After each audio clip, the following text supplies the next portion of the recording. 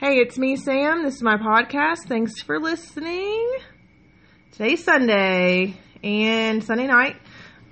We are together I'm here with two guests today. Remember I said that Jill would be back? It's always a struggle. It's like I'm real confident, like she'll be back next month, and then that date rolls around and we're both texting each other like, are we gonna record again? Yeah, I guess we did say we're gonna do that. Actually, she's really good about texting me because I'm just a maniac. My schedule and time and sleep and all those things are not really coming together. I told her what killed me that I did not anticipate was kids sports stuff starting back. And like, did your kids have this stuff for like a week and a half of orientations and open houses and sports meetings and every night? Oh. No. Yeah, you're lucky. We haven't started. We wait till September to start sports, so. Oh, okay. That's nice. Yeah. Literally for a week and a half straight, every single night of the week, there was some type of meeting or orientation or open house. We didn't eat dinner until like 8 o'clock. And then it was like, we were trying to soak up the last minutes of summer, so they were staying up late. It was a mess. But now they're in school and everything's right in the world again. So I'm just really feel relieved. But also, we don't start till tomorrow. That's nice. We didn't used to start until after Labor Day, and that was the best thing ever. And I didn't even mind going late into June. But I'm ready. They can leave now. They can go. Man, what happens on that first day when all three of your kids are in school and you're just there at the house by yourself? Can you tell me about that? Can I live vicariously through you for a second? So last year was the first time it happened, and we began a new tradition called the first day of school date day, and he takes off of work and we go to the beach. Just the two of you? Yeah. Oh. We don't know what we're doing tomorrow. He hasn't planned something fantastic yet, so I'm waiting. Get it together, dude. And I probably should not wait any longer and just do it myself. But, yeah, we might go buy jeans or something that you don't want to do as a kid. Who cares what you do? I mean, just, yeah, anything. Yeah. Well, so as you may have picked up on here, Jill's husband Heath is with us today, and so what I did was put together some questions that are what I call it is like a top three of all kinds of different questions I put together here. And so I went, they demanded, well, Heath demanded to have the test to review before the date of exam. And so he's got his answers prepared. But Heath, do you want to introduce yourself and tell us about yourself briefly? This is on the spot, so if you can't handle it, just jump to the questions. I'm not prepared for this. Sorry, I'm sorry. Yeah. No, that's okay. That's okay. I think I can handle this part. Oh, I'm nervous for him. Yes, my name is Heath. I am the husband of Jill. I am by trade. I'm an engineer, so yes, I don't like surprises. I like order. I like to know what I'm getting myself into. Which is why he married me. Yes, I don't like the unknown. So I don't do well with things on the fly. So this is a stretch for me. Yeah. But I'm looking forward to it. What type of engineer are you? Because I know there's like 600 different kinds. Yeah, and I'll tell you, and you won't have any idea, but the official title is geotechnical engineer. So I deal with dirt, soils, foundations, everything below ground with a building or a bridge or whatever that you can't see. That feels so boring, but I'm glad you like it. And that's why, like, it's the epitome of his personality. Like, behind the scenes, under the radar, don't call attention to myself. I'm just gonna, Just make sure the foundation of this building doesn't come crumbling down. It's all on your shoulders. Yeah, like our marriage. I don't know. Just make sure it doesn't come crumbling down. That's his job. Perfect. Wow. Uh-huh. Well, that's interesting. That's definitely, because, my son wants to be an engineer. And so we're constantly, like, every other week or so, we look up and learn about a different type of engineer. He's pretty well settled on robotics, even though I think even within that, there's like a ton of different, shoot-offs. But that's one that I never knew about, but it makes sense. You got to make sure the dirt's right. Yeah, I mean, Heath has been working the elementary school circuit the last couple of years doing presentations about his job. So just let us know. I'm sure with Charlie. That is super riveting. Give him a presentation. Do the kids just go wild over your job, just like a fireman coming in? They just get real pumped up. Wow, I'm feeling the love, man. They're like, actually do really. I got to watch. They do, and actually, there's a little girl. We were at an event at church on Friday night, and she was like, "Hey, you came to my school and did a presentation about dirt and stuff." I was like, "Yeah, that was me." I was like, "How was it?" She's like, "It was good. I really liked it." You're a local celebrity. Yes. I love it. Next month, we can just let Heath do that for your listeners. Yeah, hey, how many people know that much about dirt? Not that many. So. I mean, it really is amazing how much he does know about dirt. It's really a bizarro thing. It's pretty exciting. It's kind of hot, actually. It's kind of hot how much he knows about dirt. I can see that. The kids call him the Duke of Dirt. Oh my gosh. I love it. Yeah. All right, well, let's jump into these so we don't make this 3 hours long, and let's get going. I wrote this first one twice. That was an accident on the list. So maybe if you have 6 top favorites, you could throw that in. But okay, if you want to do them, here's the rules. There's no rules. Just do whatever you want. If you have 3, say 3. If you don't, some of them I was like top 3. I don't know. Maybe you just have a couple, but or if you want to answer them separate, do that. Or if you want to answer them together, do that. So, for example, question number 1 is your favorite vacations. So, do what you want to do. You want to do your favorite family vacations or your favorite individual. Anything goes. I'm up for anything. Go ahead. Hey, are you going?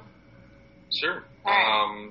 Yeah, so we went through that same kind of dialogue. It's like, is this my vacations? Is this yours? Is this ours? Is this family, like from prior to marriage or what? But so we went with our current family vacations. So top 3 were a trip that we took a couple years ago to Chicago.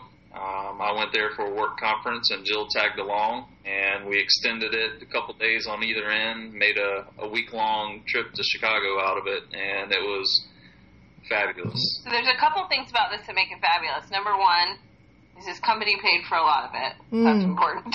Nice. And number 2, we realized that at that point we'd been married 15 years, 16.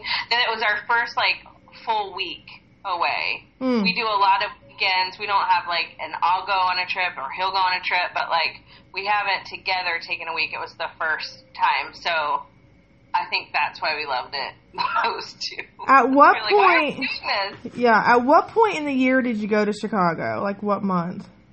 June. The beginning of June. Yeah. Okay. That was where I messed up. The one time I went to Chicago was in February, and my face straight up froze off the entire time. I've never been more miserable. It was terrible. I don't even tell people to come here in February to Charleston, so no. I wouldn't go to Chicago. Now, I will say, did y'all go to the art museum? Yes. Yes. I didn't get to make it to that. Jill went there and playing around while I was in my nerd meeting. So. Yeah. Man. Did you cry at some of the pictures? Because I did, because I'm a big nerd. I loved it, and because I have an art minor, it was really fun to be able to see a lot of the stuff I studied. Yeah. I got real emotional. What other? We went to, just like some of the things that I can imagine would be more fun in the warmer months that you can walk around and see, like the Navy Pier. I was like, no way. I'm not even kidding me? I'm already freezing, like walking in between big buildings. I'm not going near any water. No way. We had a couple of fun stories from that trip. One being, you talk about the Navy Pier. Jill is afraid of heights, but we rode the big Ferris wheel. Oh, yeah. And she was sweating bullets. I did okay though. Yep. There was another couple in the Made fun of me. car with us, and so yeah, we were taking pictures of each other. But then the Copa America soccer tournament happened to be in town, and cool. on our way up, we saw a commercial about it. We were like, wait, they're going to be playing there when we're there. So quickly went online, grabbed tickets real quick, and so we got to catch an international soccer game. That's fun. That's cool. Up there. It was pretty cool. Did you all go up in that building where you go out in the glass box?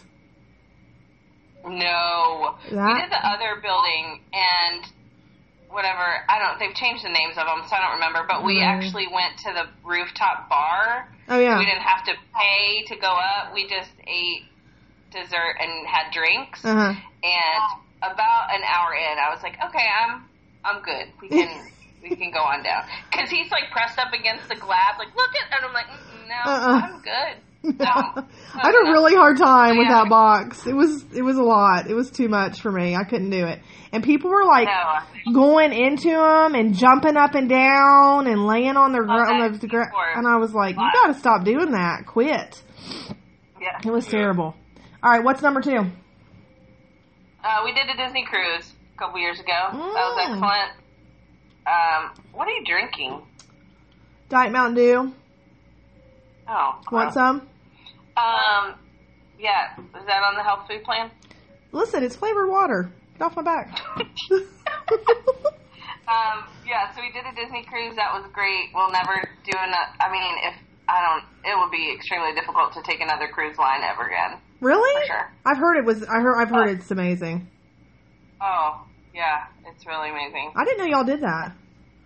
We did. That's fun. Yeah. And then my family grew up doing these trips to Atlantic Beach in North Carolina, and he started going with us when we were dating, and those were sweet times. I think we've only done that once since we had a kid. Yeah, that was good. And then just a number 4 here really quick for me was last year we got to go to Disney with just my parents, just Heath and I, and my parents went. We met some friends there, and we ended up, it's a long story, but we ended up buying longer ticket, like 5-day tickets we only used 2. And so we ended up taking the kids back at the end of the year. We didn't realize that would be the last trip that we took with my dad before he unexpectedly died in January.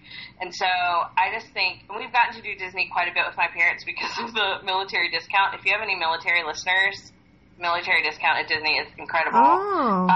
So we've gotten to do Disney a whole bunch, but that one was really sweet because it was super last minute. We hadn't planned on it. We had no budget. The kids were like, all you get is food. I'm sorry, that's it. But it ended up being like the last memory-making trip with my dad, so that was a sweet one. So I've had friends of mine who have gone with like just other adult friends to Disney. How is that? I cannot put my head around that ever being enjoyable for me. Do it. Just do it. Well, my mom looked at us about halfway through and was like, listen, I love your kids, but this is awesome. Oh my gosh. That's so funny. So you just like It was nice. ride rides and just do the Disney just like you would, but with no kids. Right. And we didn't have to worry about whiny kids in line. Although we don't really stand in line anyway. We take full advantage of the Fast Pass and schedule out our days to avoid lines, and I think that's why we haven't had meltdowns at Disney. But yeah, it didn't matter if we stood in line for a half an hour or 40 minutes if we really wanted to. And we didn't have to eat like 11:40. Oh, gosh, just that do drives what you me wanted. nuts. So. Yeah. Yeah, I suggest an adult trip. Okay, that's good to know. Now let me ask this real quick as I'm thinking about it, because I'm about to solicit my brother to go with me now that you're talking about a military discount. Did you get that, or could you get that with the cruise? Do you think? There might be one. I mean, it is worth checking into for sure. Yeah. Yes, I mean, for the Disney parks, it is. It's a huge discount if they're running the right specials at the time.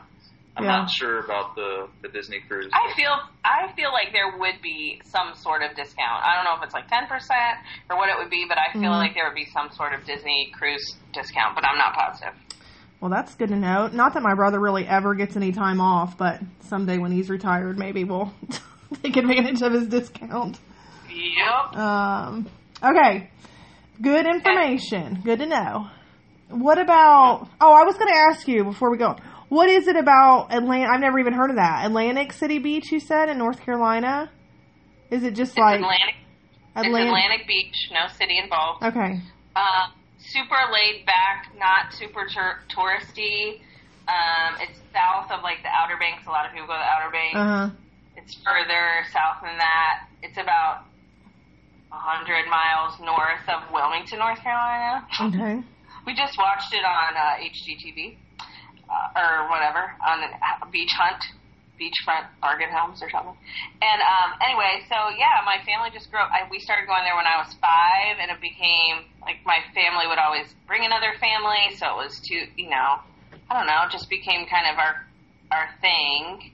And we stopped doing it when we moved here and lived at the beach. Yeah. So it was kind of like, we're paying to go to the beach, we should pay to go other places. So yeah. And along these lines, like just as a caveat too, is my family for Christmas we don't do gifts, we do a vacation. So, there'll be a couple small things that the kids will open up, but they'll know for sure that there will be a trip or some sort of memory thing happening. So, yeah. Okay, so this is totally off the questionnaire, but how do they... Has that been something you've implemented from day one, so that's just what they know is coming? It's been I think probably 10 years. Yeah, early on, we might have done a little more of a focus on the gifts the first few years, but it wasn't but a couple years into our middle son's life that we probably focused a little more on making some of those trips, because they were getting a little bit older and taking those trips and making those memories. I think we went to Disney for the first time when Micah was, 4 months old, 5 months old. Yeah, so I think it kind of started there. So it has been probably close to 9 or 10 years that we've kind of had more of that focus. And are they cool with that? Do they pitch a fit, or is that's just what they know? No, they love it. Yeah. They love it. And I think now, again, since my dad died in January, they've been able to say, remember when? And I'm so grateful that we did that. Like, they see now how grateful they needed to be for having those moments and those memories made. So, yeah, it's good. I've tried and failed to implement the, only 3 gifts, only 4 gifts, to the point of even one year I was like, look, only 3 gifts, but they were giant Amazon boxes packed full of, other gifts. I was like, I did it! I did it! And they're like, no, you didn't do it. There's 30 gifts in this one box. What are you talking about? He makes fun of me every year I do that. We do 3 gifts, too, and he's like, this is not 3 gifts, right. 17 gifts. Right. My wife is a gift giver. Her love language is gifts. And so to only give 3 gifts, it's hard for me too. Doing whatever she can to stretch those boundaries a little bit. Yeah, I have a really hard time with it. Everything I see, I'm like, ooh, they'll love that. Ooh, they'll love that. Ooh, they'll love that. And we don't buy our kids stuff a ton. I'm not the mom that's going to go to Target and be like, sure, grab that. I don't. Mm-mm. So even they'll be in February saying, hey, for Christmas, can I get just. I know. So I keep a running note on my phone when they mention things that they want. I just put it in there, and so because I don't buy a ton, we don't buy a ton for them during the year. I got to make up for it. I know. I'm the same. I'm exactly the same. My kids, they know there's not really any presents happening outside of birthdays and Christmas. So when it comes around, I'm like.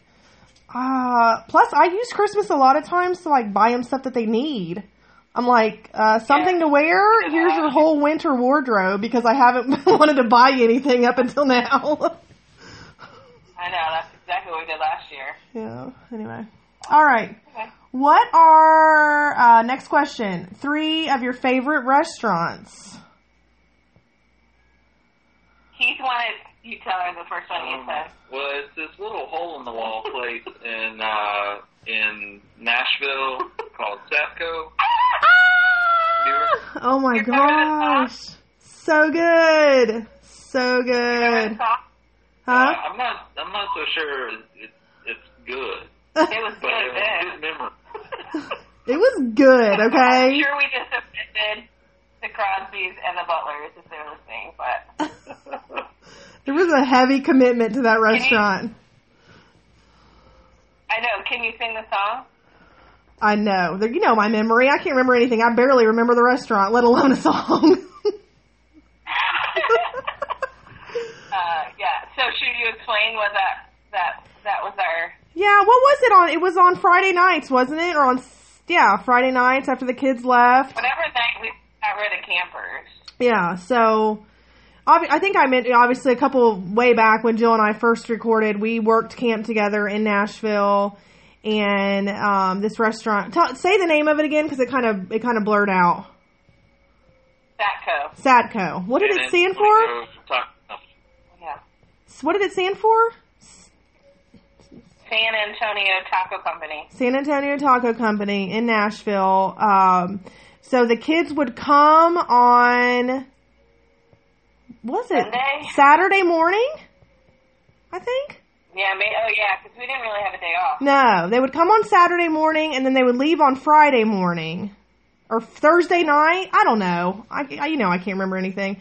But anyway, whenever they left, that was where we went to eat our dinner for that day. And I don't care what you say. I thought it was delicious. I remember that cheese dip like it was yesterday. I'll tell you that right now. Yeah. You can sing the song if you need him to. Feel free. Go ahead. Oh my gosh. Yep. Okay, so here's our issue with the restaurant question. Is Charleston is like a hotbed for foodies. Yeah. So, I mean, I could tell you 1,000 places. None of them will mean anything to you. We try to stay away from any chain restaurants as much as possible. Even when we travel, like Heath is on Yelp looking up, like, well, it looks like we might stop here. Let's try to find a place in this area. So, yeah, we do our best to. I mean, we've been known to rack up like a $75 or $80 bill for breakfast with our family because all of our children eat like, well, not Lydia, but the boys eat like real people. So, yeah, we don't really have a special. We do have a place here that we love called Prohibition. If anybody's ever in Charleston, it's our new favorite right now. Yeah. So that's it. So your favorite is anything that's not chain, basically. Correct. Yeah, very good. Yeah, and if we visit you, we're going to be like, take us to a place that we can't get at home. Yeah, I like that. Yeah. That's what my kids will go somewhere and they're like, we want to eat at Wendy's. I'm like, no, we can eat at Wendy's at home. We're going to find a restaurant that like they don't have in our back door. Come on. Okay. Our kids go to Moe's. Our kids always want those. That's it. Man, we don't have Moe's here. We have Chipotle, which, by the way, every time you eat at Chipotle, you're guaranteed to see a news story about how everyone's dying from eating Chipotle. I refuse to do it. I won't eat there anymore. Oh my gosh. It's terrible. Okay.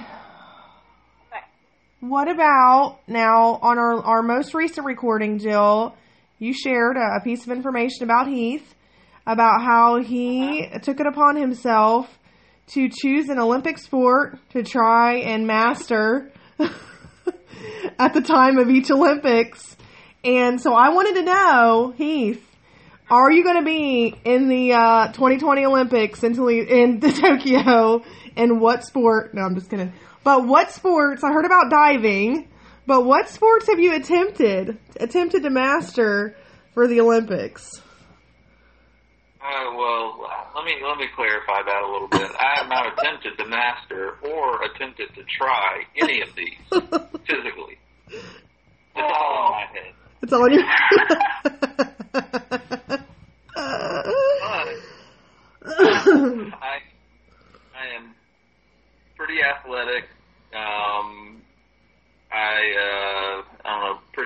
devilish.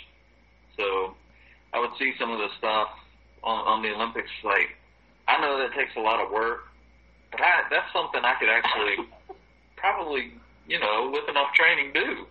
So diving being one of them. Oh, but you need to clarify that you did go to dive practice at the University of Florida. Yeah, I went. I watched. I did not participate. But this was like directly after the Olympics. Like, I think I could be a diver. Let me go watch dive practice to see. I did. Okay, I just want to clarify that and make this up. I did. I love it. Wow. Yeah, let's see. The next one that I thought about was trampolining. Like, a lot of mine have something to do with, like, flying in the air, or, like, I don't mind heights. I don't mind speed, but to throw myself, like, alpine, downhill stuff, like, I'm just, no, you can kill yourself doing that. I mean, I guess any of these you can, but just hurling myself down a mountain like that. And you're old now. I mean, you can't just... That's true. I'm not quite as young and spry as I once was. The last one, moving into the Winter Olympics, was the ski jump. Really? Just want to take that on? Yeah. Just like, number one, I'd love to see him in that onesie. I think that would be awesome. That's great. That's what I was shooting for. And the helmet and the glasses. So. But I mean, you watch those guys, and it's nothing. They just, right off the end of that nothing at all. Just, like, float through the air, and then it's just, they gracefully land and just skid to a stop. I mean, there's nothing to it. Yeah, I'm sure it's totally easy. No problem. Sure they haven't trained their whole lives for it. Most controversial podcast yet. Most controversial. We have all kinds of ski jumpers. Just mad. I'm keenly aware of the skill that it takes to do that, but they make it look so easy.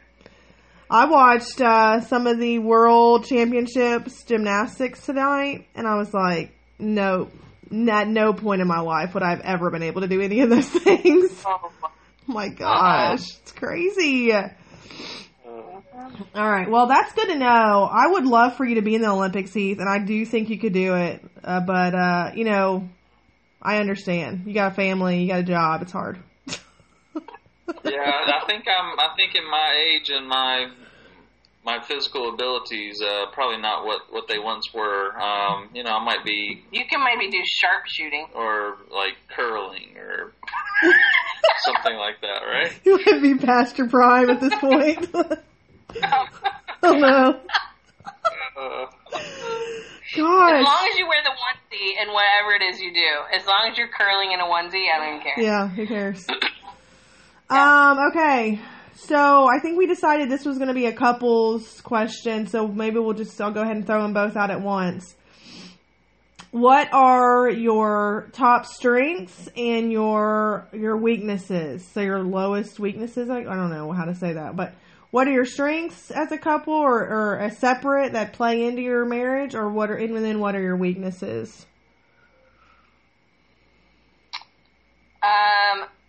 I liked this, by the way. We had a lot of good conversation on this, and I'll explain it. So I have to say, I know we didn't really say this, but Heath and I in December will be married for 17 years. Heath was super young when we got married, and he grew up in like not an ideal home, abuse, and just always searching to be better and have never feeling like he was good enough. And I think that literally our biggest strength in our marriage is Heath.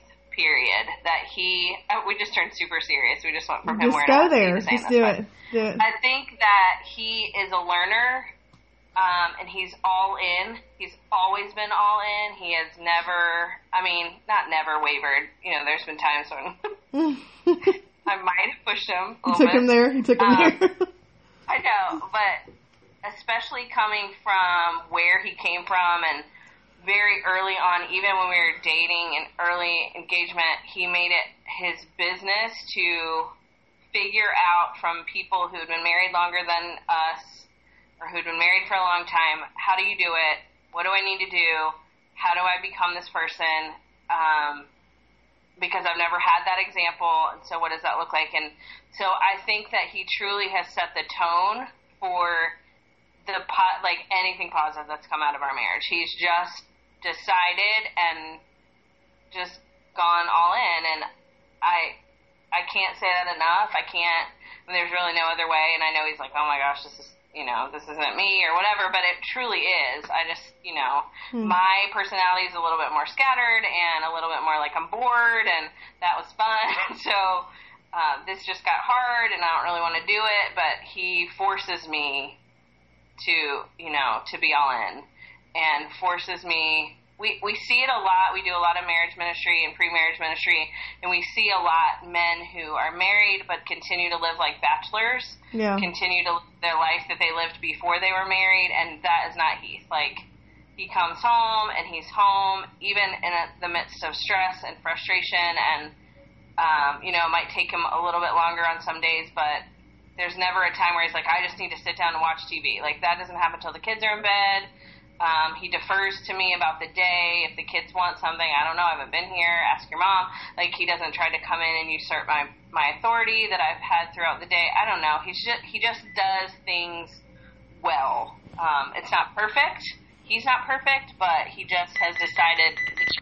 All right, sorry for that. You probably noticed that I just cut Jill off in the middle of her sentence. I don't know how much of that.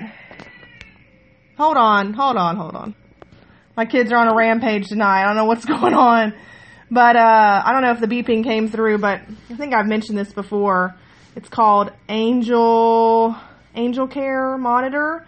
Anyway, the baby rolled into the corner of his crib, and his monitor starts blasting like a freight train. So I had to pause her, had to cut her off to go put him back in the middle of his crib. And I was just explaining to her that I'd keep that pad on there because I have high anxiety, and at any point a baby could stop breathing. And in my world, not on my watch. I got that pad in there, so I'll get the alarm. But it usually ends up just translating to me getting woke up in the middle of the night and him in the corner of the crib. So probably should consider taking it out of there. Anyway, do you remember what you were saying? I think I caught all but the last few words. Yeah, no, I think that's it. Like, just that Heath has set the tone for the strength of our family, I think. Okay, can I have a follow-up question that's not on the list? Is that? Yeah, girl. Okay. Heath, this is for you. Uh-oh. Okay. Where did that come from? I mean, if you didn't have the example, if you didn't have a picture in your life of what that looked like, where did that motivation and where did that drive come from to learn how to do that? I can pinpoint it back to a particular day. I'm off in college. I've met Jill. She and I have started dating, and I'm going through a kind of a counseling Bible study through the church that we were involved in at the time, just because of childhood stuff, some of the stuff that Jill mentioned. And my dad and I did not have a great relationship. It was pretty rough. And going through that counseling session, there was one day that because of our hard relationship, thoughts in my mind were I always tell myself I don't want to be like him. I want to be different. Mm-hmm. But I'll never be like him. I will not be like him. Right. Yes. I have used those words, and so, but there was one day when going through this, the Holy Spirit, I really think, opened my eyes and said, there's a lot of stuff that you are that came from your dad that is really good. A lot of it is skills and stuff that I have in construction and working with my hands and like I think some visual thinking stuff. There's a lot of great things, hardworking, that I learned from my dad. The emotional side of being a husband and being a family man, not so much. But the one thing what I felt like the Holy Spirit was saying is like, there's a lot of good stuff that came from him, but I'm more like him than I want to admit, and that in a heartbeat I could be just like him. And so being honest with myself in terms of my temperament, easily angered, those types of things, realizing and being honest with myself that no, I'm very much like my dad, and I could behave in very similar manner if I'm not careful. Yeah. So that's really a freeing thing for me. You had a choice. Right. Because then I could choose to follow that path, or I could choose something different. And so I made the conscious choice that, okay, well, I don't want that to be the driver of my life. So what am I going to do to make things different? And that's when I really started reaching out. I was like, and I can't do this on my own. Like, Yeah. I don't know how to do this on my own. So it was that day that really kind of turned the tides for me, and seeking out other men and seeking out help, to navigate, how to overcome that, or how to battle those urges to blow up or act like my dad sometimes. So it's acknowledging that, rather than, because I can see how you could say, I'm never going to be like my dad. And so then you're just kind of working from a place of resentment and almost like overkill to not be like him. But when you, like you said, when you acknowledge that you actually are like him in a lot of ways, but then you also can choose, to kind of take the good and leave the bad, or choose to make different choices than what he did, even though you still, like you said, have those personality traits and things like that. So yes, that's absolutely right. And along with that is really getting to a place of vulnerability to offer forgiveness. So, and then that forgiveness really is a freedom for myself, not really a freedom for him, because he's no, I don't know that that's the case, but forgiveness is given to someone else in order for me to live in freedom. So, and I really think that had a lot to do with it as well. Yeah. All right, cool. That got deep. We're just getting started. All right. Do you have anything else that you would? That was just strength number one. That's strength number one. We have so many that okay. We don't have time. Carry on. Go ahead. So our next one is, I feel like we're really authentic and transparent to the, that obviously we're on a podcast right now. Not that we talked about anything big, but there's not really a whole lot that we've gone through or walked in that we aren't willing to share, or, whatever. But what's interesting is we started talking about this, and he said, well, I don't really think that's true. And I was kind of shocked, because I thought, we always talk about our lives and your struggles and my struggles and how we've gotten through them together. But he was reading it like that we're always authentic and transparent with each other. And I do think that and that's one of our weaknesses in the communication and conflict resolution, is we have a hard time kind of being authentic and transparent with each other. And not because we don't want to. Again, we're intermixing these strengths and the weaknesses at this point.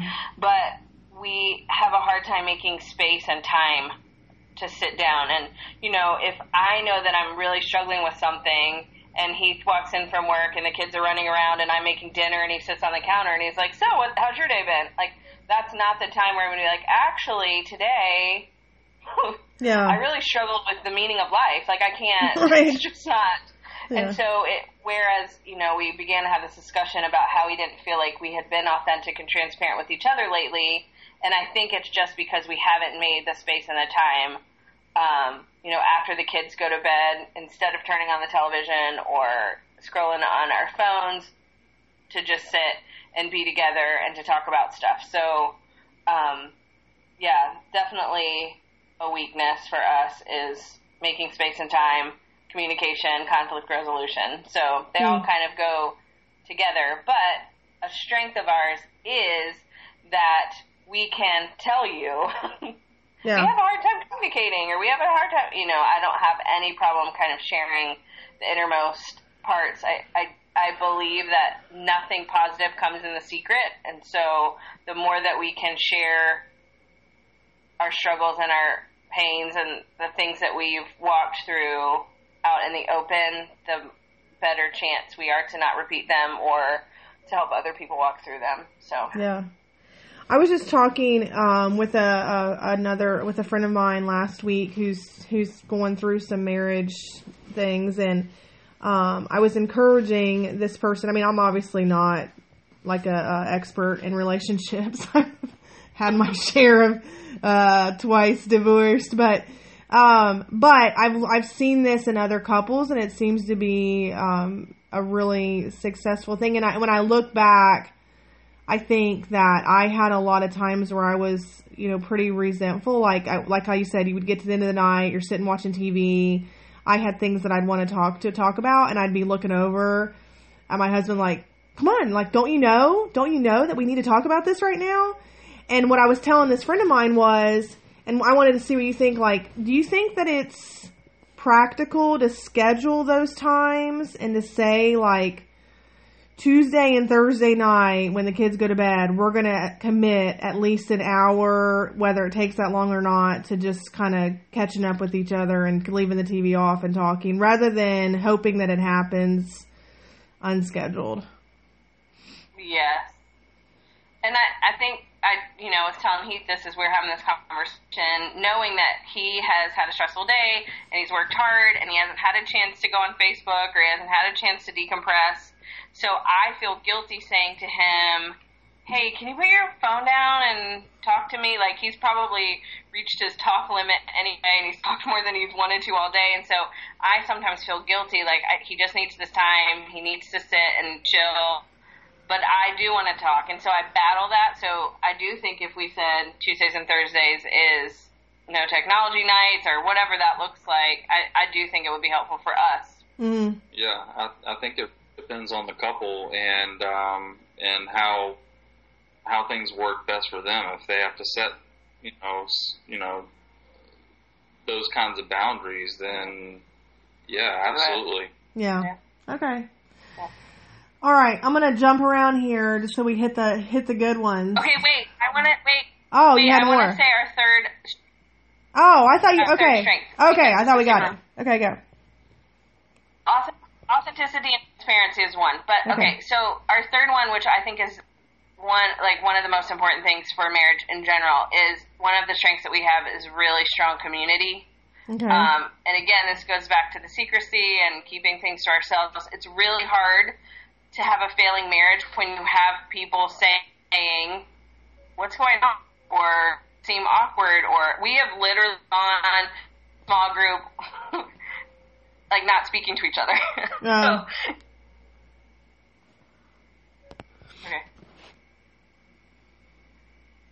So when we go to small group and we've gone to small group not speaking to each other, it's hard to stay quiet or not confront what's going on when you have people looking at you like, there's something the matter, you guys aren't yourselves, or whatever. It's hard to keep things secret and private when you're being open and vulnerable with other people and allowing them to be kind of in your spaces. Yeah, and I really think, I don't think, Jill is really the strength in our marriage in terms of that. She is excellent at keeping up with folks and many folks simultaneously, just checking in and just keeping those relationships going. And so a large majority of our community has really been developed through her, hard work at maintaining relationships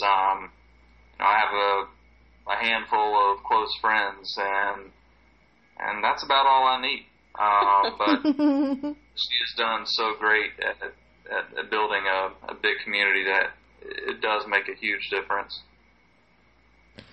So, what do you? I mean, so you go to small group. You're obviously you're not talking. I just want to do a couple of explanations here for maybe listeners who are not involved in the church. Sorry, Heath, but when you said that you sought out some men, I just want to clarify and be clear on what you meant back when you were. I know, and you know, but let's just make sure we be clear on what you're saying. So one of the, I think, amazing things about the Christian faith, and I think, you know, maybe in other faiths as well, but I know for sure in the Christian faith is that there is almost, I believe it's a commandment, it's an order, it's a part of Christianity, is to kind of pour into and seek out younger people, younger Christians, and, you know, disciple, basically, which just means teach them about, you know, what it means to live a life that honors God and honor, you know, and with your family and your marriage, whatever it would be. And so when he's saying, you know, that he's seeking out other men, is that I think, you know, obviously he got to a point to where he decided that he wanted to live a life that was different than what his own father would be. So then looking around and saying, okay, who in my life do I see that is living a life as a husband that I want to basically copy? I want to do what they're doing.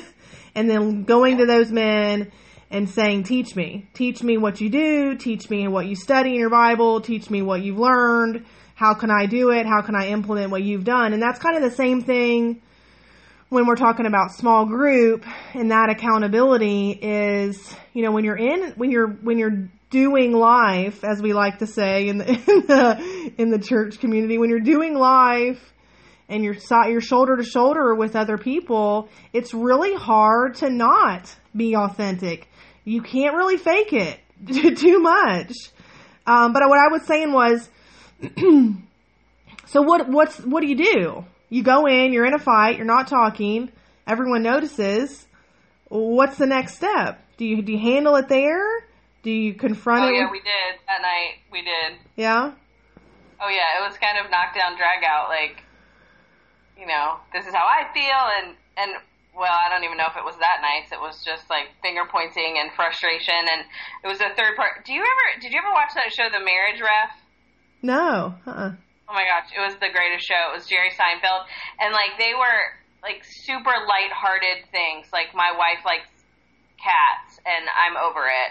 And so they would present their case, and then the marriage ref would vote on who was right and who was wrong. Oh, okay. And sometimes that's what small group is no, Heath, you're off base in this one. You're wrong in this circumstance. Or Jill, I think you need to pull it together and put your big girl panties on and act like an adult. I mean, and so I think that's what kind of happened that particular night. And you know, and even on lighter nights too, where we'll talk about something and, you know, I'll say, well, this is how I feel. And then somebody will say, well, that's really not what the Bible says about that. So there's a lot of face to face and in your face and not ugly and mean, but in love, and just generally, like, we want you to do better and live better and love better and serve better. So yeah. And that can't happen unless you've really formed good relationships with people. I mean, it can happen, but it can't happen in a way that you're not, like, constantly offended or constantly mad.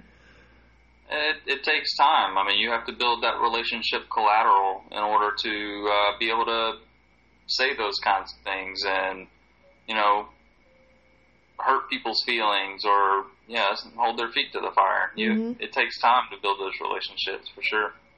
So I think that's one thing that's so difficult. I mean, I'd imagine that y'all kind of came from the same era of my parents. It was what happens in our house stays in our house. And so, I mean, I don't know, that's just what I grew up with, that mentality of, like, we don't talk about what's going on here. My parents definitely never have been in any type of small group or anything like that, not really sharing anything about their lives with anything outside of their home. And I think how how difficult that is and how lonely that is to not be able to I guess just to like, nobody has it all figured out. So why not? I just really see the value in that. Like, why not take advantage of a community of people that you trust and that you know that can kind of give you some of their own direction and tips, whether it's marriage or parenting or food or diet or exercise, whatever it is, taking advantage of that community. So. And I'll actually say I actually grew up completely opposite of that. My parents were always in a small group growing up. Yeah. I mean, it wasn't called a group, it was a Bible study. But they always had their people, and, when they celebrated their 50th wedding anniversary, those people were there. Even now, when they live so far away from them, and my dad's funeral, they were there. They stayed with my mom, my parents, when they moved here, one of the first things they did was to find, my dad was in a men's small group, and my mom was in a women's small group, and then they went to a couples group together. So I've had that modeled for me my whole life. And it's cool now to see, our boys just randomly one day were like, we want to have a small group like you guys have. And so they did Priscilla Schreier has a kids book series, and they did the Bible study that went along with it, and they each invited 2 or 3 friends and their dads, and they did the 6-week study together. And so I appreciate that, it was modeled for me, and now we're able to model it for our kids. And just even through, we haven't talked about this, but a year and a half ago, he had a heart attack out of nowhere. And then a year after that, my dad, obviously I've said it 100 times, my dad died in January. And the kids have been able to say, we would never have made it without our people, without the meals and the prayers and the support that we've had in the last year and a half. I mean, it has come out of our kids' mouths. We would never have made it without them. So that it's just been super important for us. So that's great. I could talk about it forever. It's what I was thinking was, it's I think, and I don't know, Heath, I kind of get a vibe, an introvert vibe from you as well. But good call. Yeah. It's really hard for me, like, to maintain community because it's a lot of energy. But I hear what you're saying, and I definitely agree with everything you've said. And it's a matter of I agree and then motivating to do it. And I think that it's good. It'll be good for anybody who's listening to pursue that. So, all right, let's move on here. Let's lighten it up a little bit. What are 3 things that you buy when money is not even an issue, when all the money? All right, go ahead. Okay, so this one was difficult because we've never had this. Yeah, I wouldn't know what to do either. For a minute. Well, the first, is the vacations for sure. We're actually, 3 years out from our 20th anniversary, so trying to decide what that looks like. So vacation, we need a new car, so we do that. Yeah. And then there's some things we'd like to do around our house, so if we could, maybe a pool. Jill would like our master bathroom redone. Yeah. And a pool. A pool sounds really good. So, yeah. If money was no object. Yeah. We'll let you know when we get there. That's so funny. We're all so boring because that's exactly where my mind goes to. Yeah. I'm like, I kind of need I got nothing. I kind of need a van, like nothing exciting at all. We build a house for you in the backyard so you can get out of Ohio. Oh my gosh, please do that. All right, what are 3 or so, 2, 3, whatever, of your favorite family traditions that you have? I think you've kind of touched on a couple even already that are really good, but do you have any others that that you consistently do? No, we actually kind of got stuck on this one. Obviously, our second annual back to school date day is our new favorite tradition. Is it a tradition when we haven't even done it yet? It's tomorrow, so tomorrow it'll be a tradition when you do it twice, maybe. Yeah. You're good. Count it. Yeah. I also like, and it's another back to school thing, but I've started when Will was in kindergarten that I take each one of them separately to buy their school supplies, and we get ice cream, and we kind of just talk about the year and what I want to see them accomplish or how they think they could improve or what they're looking forward to or any fears, and just kind of debrief the year before it starts. You know. So is that 3 separate trips to Target? Is that what you're talking about right now?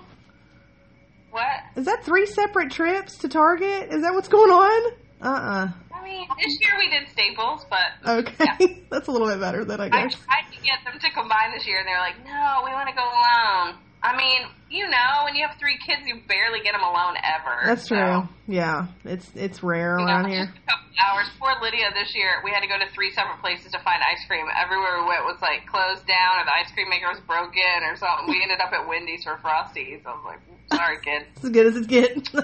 I know, that's right. We don't have any more time up for this. Oh, my gosh.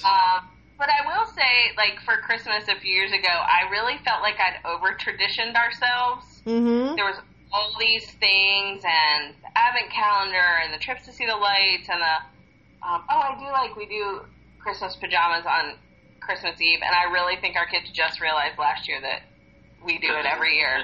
So Wow. I don't think they got it. Tag on it. Oh, we're going to presents. Surprise, it's pajamas. They never got it. But I really started to feel the stress of it. Like, Yeah. oh, I forgot to do this, and I just had to stop. Like, let's just pick a couple of these that we won't miss and just calm down, you know, especially when the kids weren't even picking up on the tradition. Yeah, like, they don't why care. am I busting my tail when they Right. don't even get it? No. So, you want to maybe know? one day they'll remember, but Yeah. I got know. so extreme about Christmas pajamas that I caught myself spending $85 on pajamas at Gap. What's wrong with me? And I was like, Yep. They have to have them. It doesn't matter. And then I realized, like, I snapped out of it, and I was like, $85 for pajamas? What am I doing? And I like go cheap, like Target and Children's Place. And Yeah. last year the kids were like, how come you guys don't wear them? I'm like, because your dad is boring and he won't do it. Yeah. That's why. It's his fault. I love Christmas so much. Oh my That God, me too. I have a really hard time with that too. I have a hard time over committing to as many Christmas things as we can. Because I think what it comes down to for me is that there is so much fun, free things to do. And it's like, I don't want to miss out on any of it. So I hear you on that for sure. Yeah, I kind of like dialed back on that whole tradition, like we have to do this, but we also have just decided December is going to be crazy. Yeah. And we're going to be tired, and we're going to do it. Like, it's okay. You know, we're going to stay out late tonight, we'll make up for it tomorrow night, and we're just going to survive it. And, you know, just continue. And the kids will say, we haven't gone to see the lights with our friends the Bellamy's yet. Okay, well, that's the thing that we never miss. We haven't missed that in like 9 years. So we won't miss that, but yeah, we just have to know it's going to be crazy and we're going to be tired and we'll sleep after school gets out. There you go. All right, what are 3 either marriage or personal habits that you have that you've like a just habit that you've implemented in your life? Okay, so I need to say that first of all, we don't have any. Oh, interesting. I'm not like we're just not like.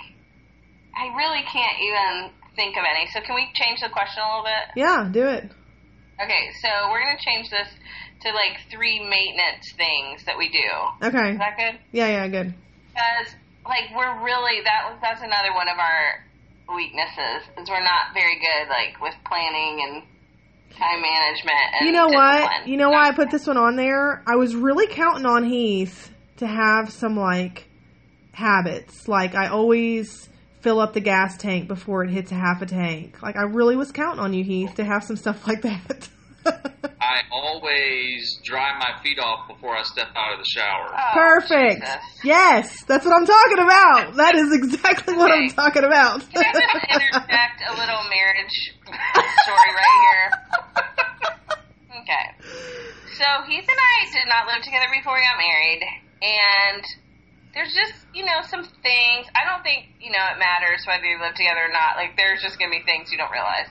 So, but I was completely clueless. So we moved into this place. We pulled out all of our gifts that we'd gotten and all the things we'd registered for, and I set up the bathroom, and I put the bath mat out. And so I took my first shower, and I step out on the bath mat, and he goes, "What are you doing?" And I was startled, and I said, "What is it? What's wrong?" And he said, "You don't step on that. It's decorative." Yes. Thank you. She was dripping wet. Yeah. Coming out of the shower, Yeah. stepping on the rug. I was like, "What are you talking about? It's a bath mat." He's like, "That's a bath rug. A bath mat is for stepping on. A bath rug is decorative." Oh my gosh. I was floored. I just thought, A, what have I got myself into? And B, what have I got myself into? Yeah. And so even last night we were joking about it because he will dry off completely in the shower and then lay his towel down over the bath rug Yes. and proceed to wipe his feet off. It is just way too much work. I have now compromised where I dry off until my knees. I just can't do the rest. Like when I get out of the shower, then I'll put my foot on the tub and get the rest of me. But like, yeah, he has loosened up a little bit with wet, sloppy kids in our bathroom.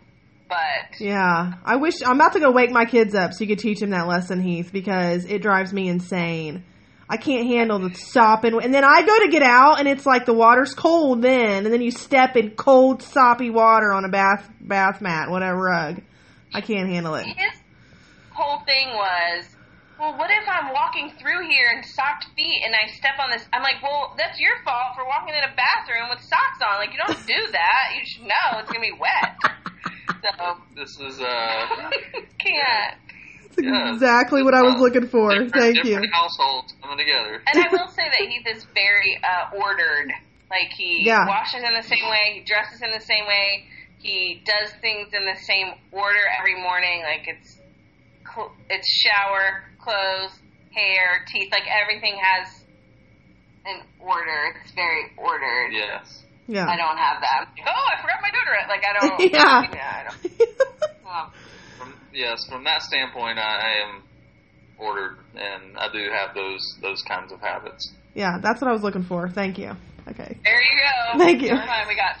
All right, but I do want to hear the maintenance things. So tell me those two. Okay, so one is the community thing we already talked about. Okay. Two, hold on, we've shut off. Hold on. Two is, this one's super important. Why don't you talk about that one? That one's yours. The first one? No, let's share. I really, we're not the greatest at it, but when it happens, it's really beneficial for me, and that is what we have written down as shared activity. And what I mean by that, very different. If you can't tell, our personalities are very different. We like different things.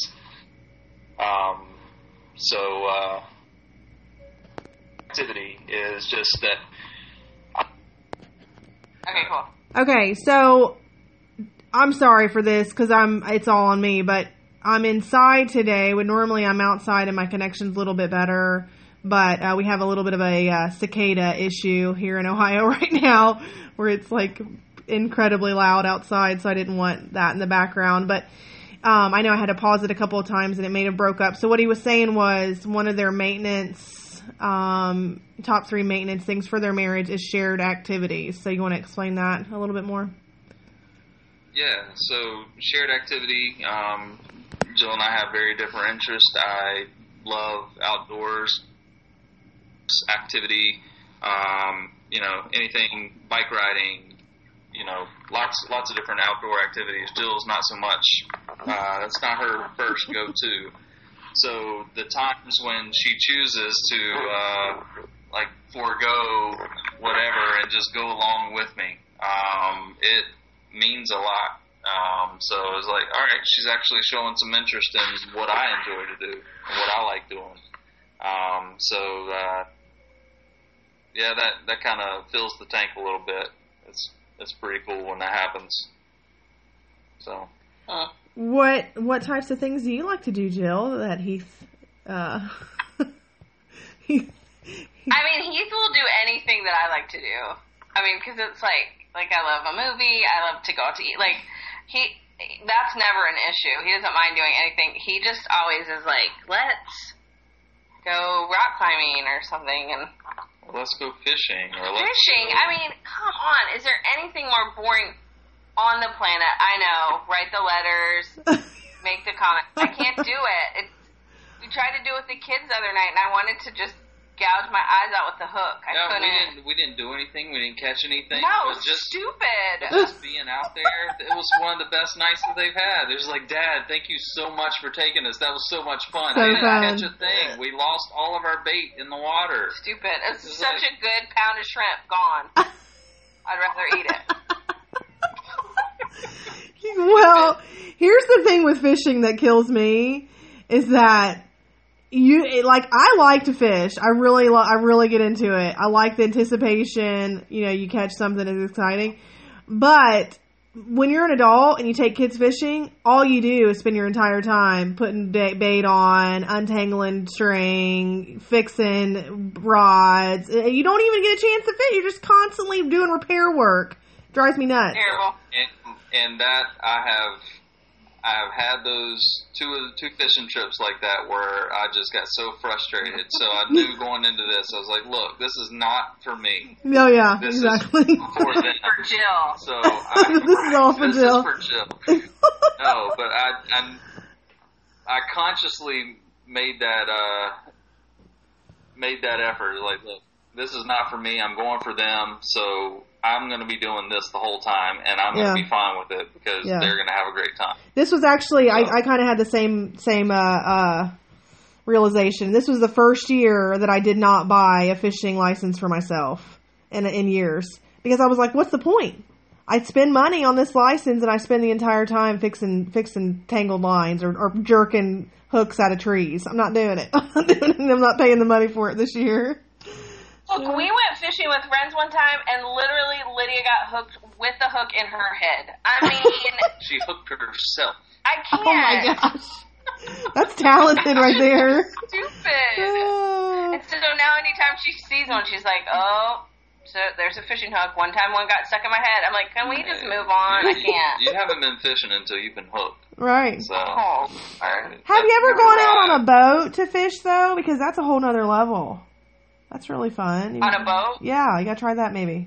Oh, it's much better on a boat. At least you're on a boat. Yeah. Stupid. Yeah, no, I don't like to fish. But I'll sit there with my husband and eat my Papa John's pizza. There you go. Papa John's. Nice. We used to lock the pizza out on the beach. Oh, anyway, because we were not gonna eat the shrimp. Can't eat it.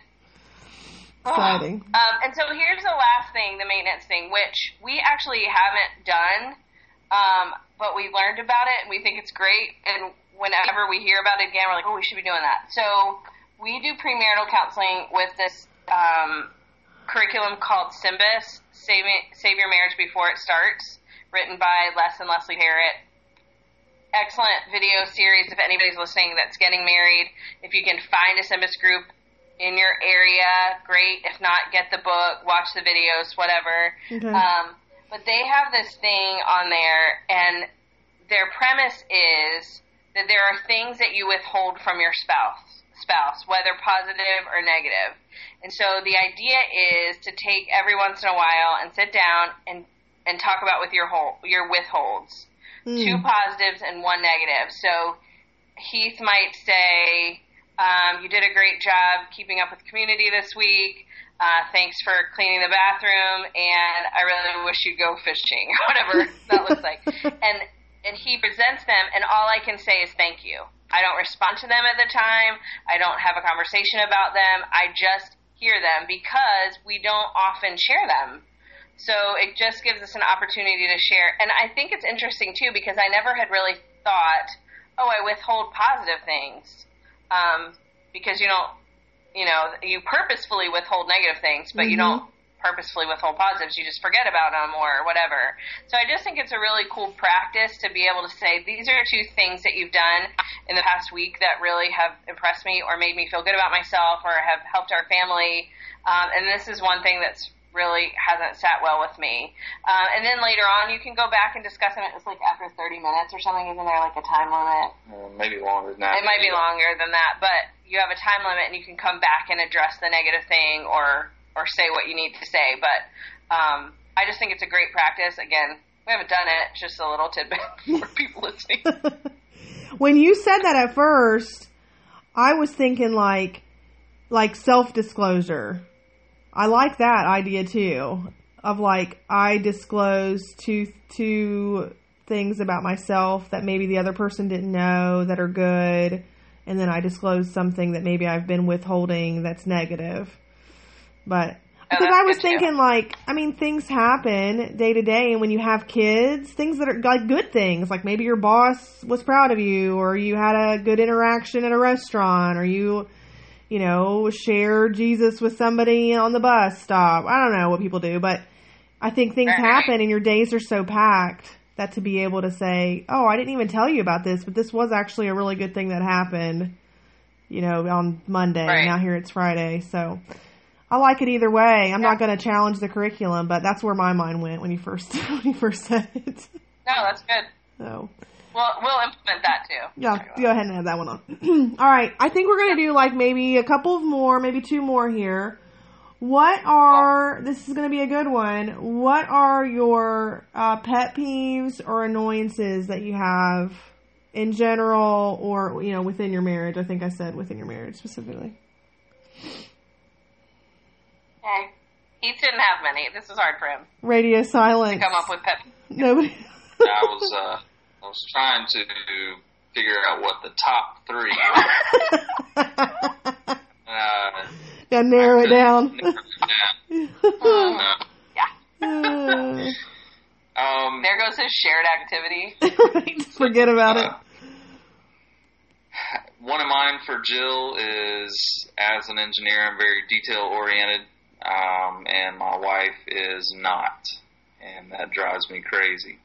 So she will send me to the grocery store with a list, and inevitably I'm going to have to call her at least 3 or 4 times to get clarification on what she means, because she just puts tomatoes. I was like, well, I don't know what you're cooking. Do you want Roma tomatoes? Do you want cherry tomatoes? Do you, what am I supposed to do with that?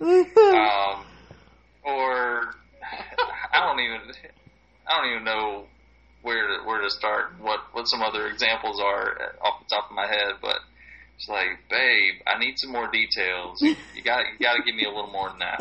So, yeah. So guess what one of my pet peeves is?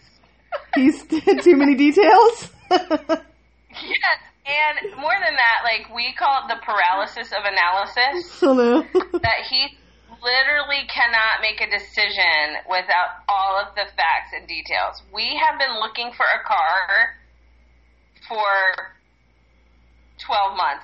It's been forever, because he has to, the cars that he was looking at are now, it's just ridiculous. It is. My dad was the exact same way, so my mom and I make fun all the time, but it is painful, and he woke up one day and was like, I think we should buy a TV. We didn't have it in the budget. We hadn't even talked about it, and I was like, let's go get a TV. If you're willing to make a decision that quickly, we are going to make it happen. So it's very difficult for me to be able to function under the absolute lack of being able to make a decision. He just can't do it. Yeah. I'm surprised we got married. I'm surprised he's not still thinking about it. I don't mean to throw a wrench in your car buying process, but I just saw this report the other day, if this was even on your list. People get all hyped. Don't do it. What? I gotta tell you. I love you guys. I gotta say. No, the Toyota Sienna that people get really hyped up about, it had the worst crash testing rating of any of the minivans. So, sorry. No, we've never been in it. We're moving on. We're not listening to that. Okay, good. Just wanted to make sure.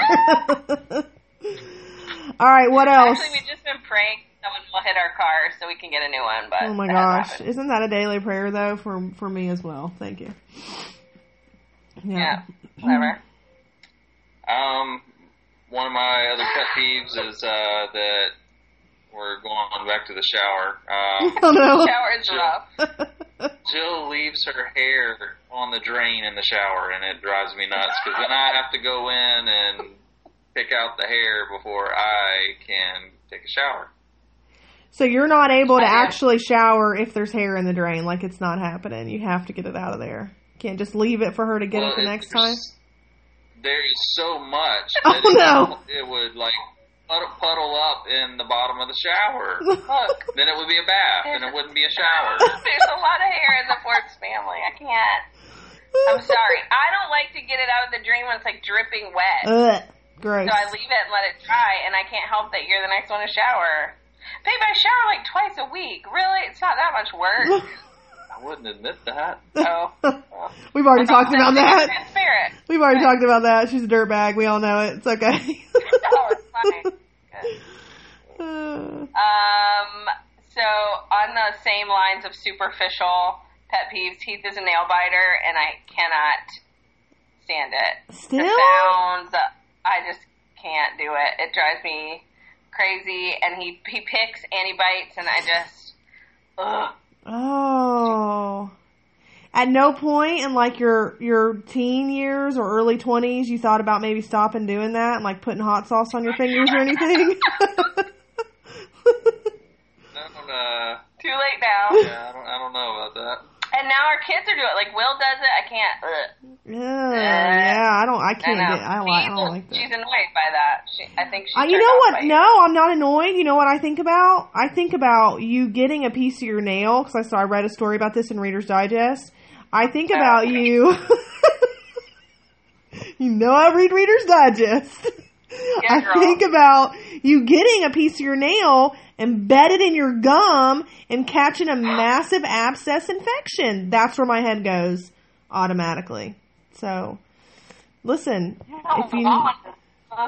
What did we just learn about that? Catastrophizing? Yeah, that's what we're in counseling for how to be better parents, and that's called catastrophizing. Yeah, all day long. That's all I do. That's my life. Everything. We should refer you to our counselor. Yeah, everything is about to be a catastrophe. I was able to come up with a third pet peeve. Heath was not, so I'm just going to continue on. Okay, carry on. So Heath has a terrible memory, and it drives me crazy. Like, I will say, hey, don't forget to take that to work. And then I have to remind him on the way. And we've, like, for a long time I thought I was nagging, and he finally said, no, you have to remind me. Sorry. So and then I'm calling him, hey, don't forget that you have that in your bag to, and, and just, like, as a girl, like, just, like, tell me something you remember about when we were dating, or, like, when did you first know you loved me? Nothing. He doesn't know. He doesn't have any remembrance of it. I think nothing. Not all of that is true. Whatever. What part is a lie? You're painting me into a bad light here now. No, you don't have any memory. It's okay. You're like Dory. Just keep swimming. Listen, I totally empathize, so I'm not even mad at you because she's bad too. It's terrible. Yeah. Did you think of a third one while we're? No, not. I can't narrow it down. No, I can't narrow it down. Do you think that you have poor memory, or you just have a lot going on in your brain? Because I struggle with that. Like, I'm like, oh my gosh, why can't I remember to do this? But I think sometimes it's because I've just got so much going on in there. I got a lot of balls in the air kind of deal. I can't juggle it all and then remember, like, my lunch on top of it. Like, I'll literally pack a lunch and leave it on the island. Like, just walk out and leave it. I'm so mad at myself, too. I'm not bringing a lunch to a third grader. I'm not bringing it to him, so ain't getting it. Figure it out. That's right. Yeah. Drive yourself. No, it's... I mean, do I have a lot of stuff going on in my mind? Yes, but I'm not like you. I'm not like most females where it's all intertwined. I can kind of think about something, set it aside. But no, it's just like I'm so focused or one-track mind that I've done that, but then my focus gets shifted to something else, and I don't remember to go back to the other one. Yeah. Or to remember the other one. So it's just... Yeah. Well, that's exactly what my Chad. son does, so maybe he'll be an awesome engineer if that's one of the qualifications. Maybe. Bless his wife. Bless Oh my her. gosh. All right, wrapping it up. One last question here. What are some of your long-term marriage or family goals that y'all have? We pretty well hit every question, so I thought we were leaving some behind, but we pretty well got No, most it of was them. really Yeah. Yeah. One thing that Jill and I have always wanted to do, and it's still on our goal list, is to, at some point in our marriage, live internationally. Oh. You know, we have taken a bunch of international trips, but they've been like 1 or 2 week trips. I did have a work trip that lasted 2.5 months, and the family, this is when we just had the boys, the family was able to come down and spend, you know, a couple of those months with me. So we lived in Panama for a couple of months while I was working down there, and that was really, it was a cool time and a cool experience, great memories. So living internationally for an extended period of time is on our list. I think, like, we couldn't really pinpoint really what it is, but, like, something financial goal-wise, like, we're almost debt-free at this point, so that's not it, and I don't know if it's just a little bit more margin. I don't know if it's, like, we just want to be, like, stinking filthy rich. Like, I don't know what the financial thing is there, but there's just something that we haven't kind of checked as far as that. Yeah. So, Filthy is not our personalities, but well, I mean, I could grow into it. Give me a chance at least. I know. I'd be glad to try it. Right. rich enough to be lavish with our giving. Yeah. There you go. Yeah, we definitely would like to give more.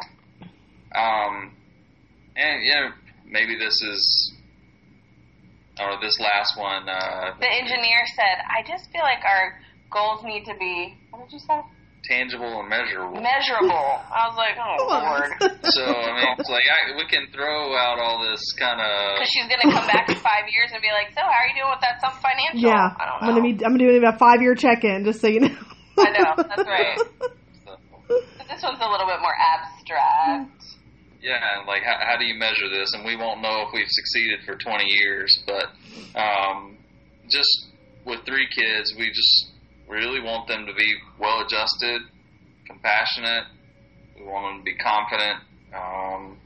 As Christians, we want them to love Jesus, and so those are, like, we want our kids to be, you know, great adults who love people and who love Jesus, who look after people, who aren't selfish, you know, those types of things. Mm-hmm.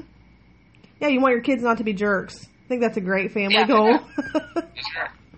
Pretty much it. Sounds miserable to me. I think that's a fantastic goal for every parent in the world. More people should implement that. That's Sure. Okay, so speaking of this, tonight I cleaned out my daughter's book bag because tomorrow's the first day of school. Why would I have done it earlier than tonight? Of course not. Yeah. And I pull out these crazy pins, like all this stuff, a $5 bill, and a wad of hair. What? What is happening? So we call her in. We're like, Lydia, so where did these pins come from? And she was like, oh, the treasure box. I said, what about these things? The treasure box. I said, where's this $5 bill from? A friend gave it to me. Like, all this weird stuff. So what's this hair? This girl we were waiting on the bus in the multi-purpose room, and she cut my hair. Girl, it was a handful, like an adult handful of hair. Oh my goodness. But A, we never even noticed. That's how much hair is in this family. We did not even notice. And B, like, so anyway, I was like, so the treasure box, huh? And I said, or did you go to the school store by sneaking your money, hence the $5 bill, and buying things at this? Nope, it's from the treasure box. I said, okay, well, I'm going to text your teacher and just, okay. It was, yeah, she's been, like, lying and sneaking, cutting her hair. I was like, we have a long way to go. She's young. Child raising. Her goal this year, when we sat around the table this morning, this afternoon. I'm like, what is your goal for the year? She's like, I just want to not be sneaky and lie. I'm like, Perfect. Do it. Do it. Stop cutting hair and the bus. I don't even. Oh my gosh. My kids came home. Clara, my 6-year-old, she said, I was like, how was your day? How to tell me everything? She's like, it was great, but my bus driver's crap. I was like, okay, well, we're not going to talk about people like that, but let's unpack that a little bit. And then my 7th grader said, it was pretty much the most boring day of my life. So, super committed to their education, obviously. Yeah, we'll catch up in next month about how everything's going with school, but we'll see how. And like last year, we got a bill from the school cafeteria for $13.25. My daughter had been charging breakfast for mornings. Yes. And I said to her, "What are you doing?" She's like, "Mom, it's free." No, it's not free. This is why Dave Ramsey is a cajillionaire. Like, you just put all this on credit. Exactly. So we had to explain it, and then I said to her, "Why are you doing this? Why do you keep buying?" I just want to be with my friends. So that's what that's what she needs. She needs to go to breakfast. Oh. Well, Heath and Jill, one thing I want to say about you two is I know obviously this is a recording and no one that's, he's listening to this can see you two, but I can. And I just want to say, if you could see them and see the way that Heath looks at Jill, you would know that everything that they say and all of their maintenance and it's just real. It's authentic. It's real. They love each other. They're two of my favorite people. And again, I've said this before, but as a result of having this podcast, whether anybody listens to it or not, I'm just really thankful to reconnect with them and spend more time getting to know them. And Heath, obviously I missed you, buddy. It's been a long time. So. But thank you so much. I hope that y'all have enjoyed learning more about them, and I think there were some good takeaways. So we're going to wrap this up. Listen, y'all pushed an hour and a half. It's late. Wow. It's late. I know. Nice. All right. Thanks so much again, you guys. And we'll be back the next month. Jill is really good at, like we mentioned, at keeping up with relationships. So she will text me at some point in September to say, hey, by the way, are we recording? And I'll be like, absolutely. Let's do it. When are we doing it? Because I want to do it. I just struggle. I was telling somebody the other day, I said, it took me a week to work up the courage to ask one of Clara's friends to come to her birthday party. Like, I still have a hard time. So, working on it. Anyway, all right. Y'all enjoy the rest of your night, and I'm going to do some work or something. I don't know, deal with kids. But, all right, we'll talk to y'all the next time. Bye.